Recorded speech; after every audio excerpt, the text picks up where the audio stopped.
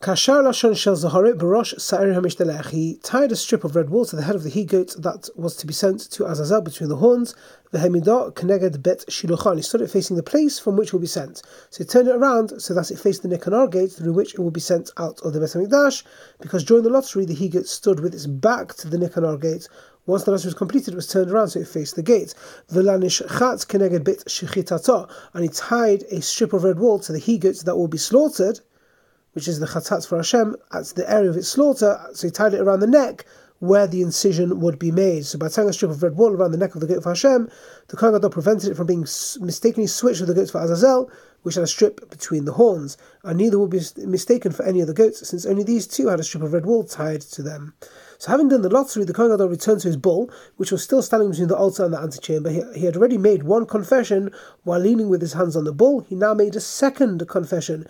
Ba lo esel paroshniya. He came to his bull a second time. V'somech shnei adav alav umitzvada, and he leaned both hands upon his head, and he confessed his sins, the sins of his family and the sins of all the Kohanim. V'kach haya omer, and this is what he would say: Ana Hashem, please Hashem. And again he would be saying the name of Hashem the way it is written, not saying Hashem.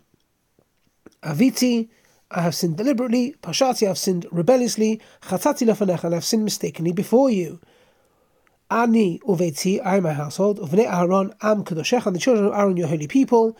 Ana Hashem, please Hashem. Kaper na la'avonot v'lapashaim v'lapashaim v'lachataim. Forgive now the deliberate, rebellious, and mistaken sins. Sha'aviti v'shapashati v'shachatati lefanecha. Ani uveti uvnei Aaron, am kedoshecha.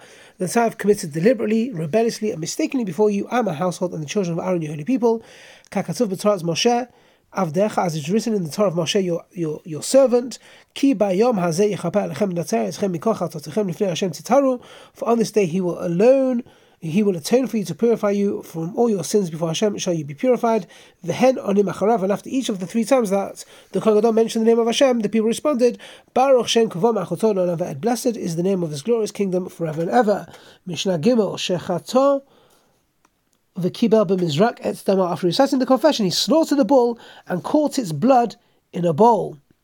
V'natzano lemi shehu memares bo al haroved haravi'i shebehechal kedei shelo yikrosh. And he gave the bowl to someone who stirred the blood in it while standing on the fourth row of the stones from the sanctuary building. So the temple floor consisted of rows of marble paving stones. The Mishnah refers to the fourth row of stones in the courtyard, counting from the antechamber outward. It cannot be referring to the fourth row of the stones inside the sanctuary, because anyone cannot be in the sanctuary at the time. So it's talking about outside. So someone was standing on that place, and he would stir it so that the bowl will not be congealed. Since the Kohen Gadol cannot stir the blood, will not need the blood till later, which was after offering the ketoret, it had to be stirred in the meanwhile to prevent it from congealing. So the next stage of the Yom Kippur service was burning the ketoret inside the Holy of Holies. The Mishnah describes how the Kohen Gadol took from the altar the coals which he would burn the ketoret. Nata machta va'ala l'rosh hamizbeach. He took a shovel, went up to the top of the mizbeach, ufina gechalim elach ve'elach v'chotzeh, and he cleared away the outer coals of the pyre. So the pyre of wood that was built for this purpose, as we're going to see in Mishnah 6. So he cleared them away this way and that way. V'chotzeh, he scooped up a shovel full of smouldering coals from within the pyre. V'yarad v'hinicha al haroved haravi'i sheba'azara. He took the shovel of coals and went down from the altar and placed it on the fourth row of stones in the courtyard next to the Kohen who was stirring the blood. Have a great day.